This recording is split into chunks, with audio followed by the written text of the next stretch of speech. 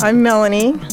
I was born and raised as an only child by a single mother. I had an aunt who also shared rearing duties. She was kind of like a surrogate mother when I was growing up, so she really treated me like a daughter. I always wanted a younger sibling, and especially a brother, someone to share experiences with. I guess it's because I was kind of a tomboy myself. I also kind of wished I had someone to bully.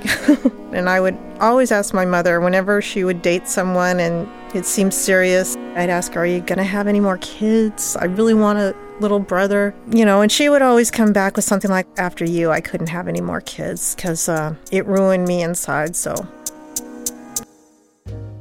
I'm in my mid-30s at this point. My aunt had become quite elderly.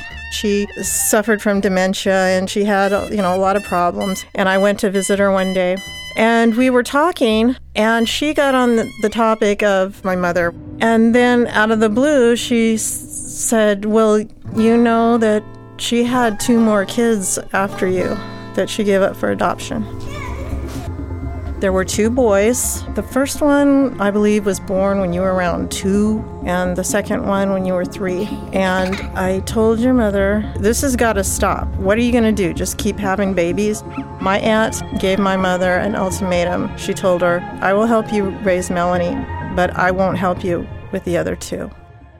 Well, I thought, wow, this is unbelievable. I think that she's an old lady who is losing her mind. So I'm thinking it's completely false. It's a story that she made up to attempt to drive a wedge between my mother and me. Well, it wasn't too long after that I did go to visit my mother. And I said to my mother, I said, you would not believe what my aunt told me.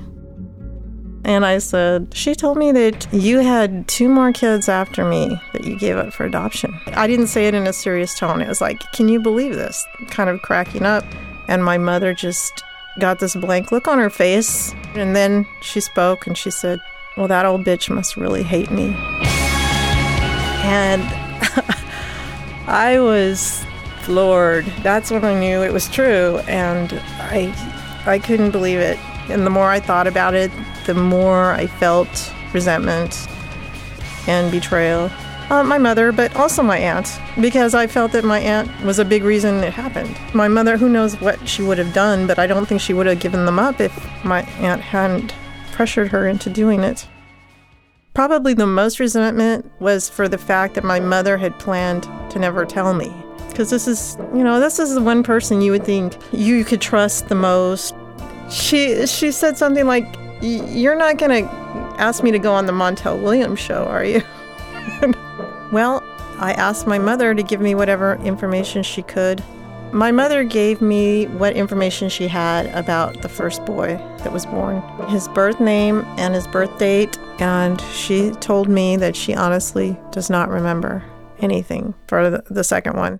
So I went online, I found him, I made a phone call, and we spoke briefly. I wish that we could have fallen into those roles of older sibling and younger sibling, but that was not the case at all. It wasn't. It was like he welcomed me into his home. He has a little apartment, and it was very amicable. The thing is, he was kind of jaded about ever finding his biological family. Okay, this is where we are now. He's actually a Facebook friend of mine. And he never, ever sends me any kind of personal messages or anything. And I'm not going to continue to pry, and I'm not going to set myself up for more disappointment. My aunt and my mother never spoke again after that. And my aunt passed away a few years later. Actually, the relationship with my mother, I refused to talk to her for many years after that. When she would call, I wouldn't return her calls. She'd write me letters, I'd never respond. When I was younger, I really wanted a family. I wanted the typical nuclear American family. When I was a kid, I needed it. I don't need it now. I really don't.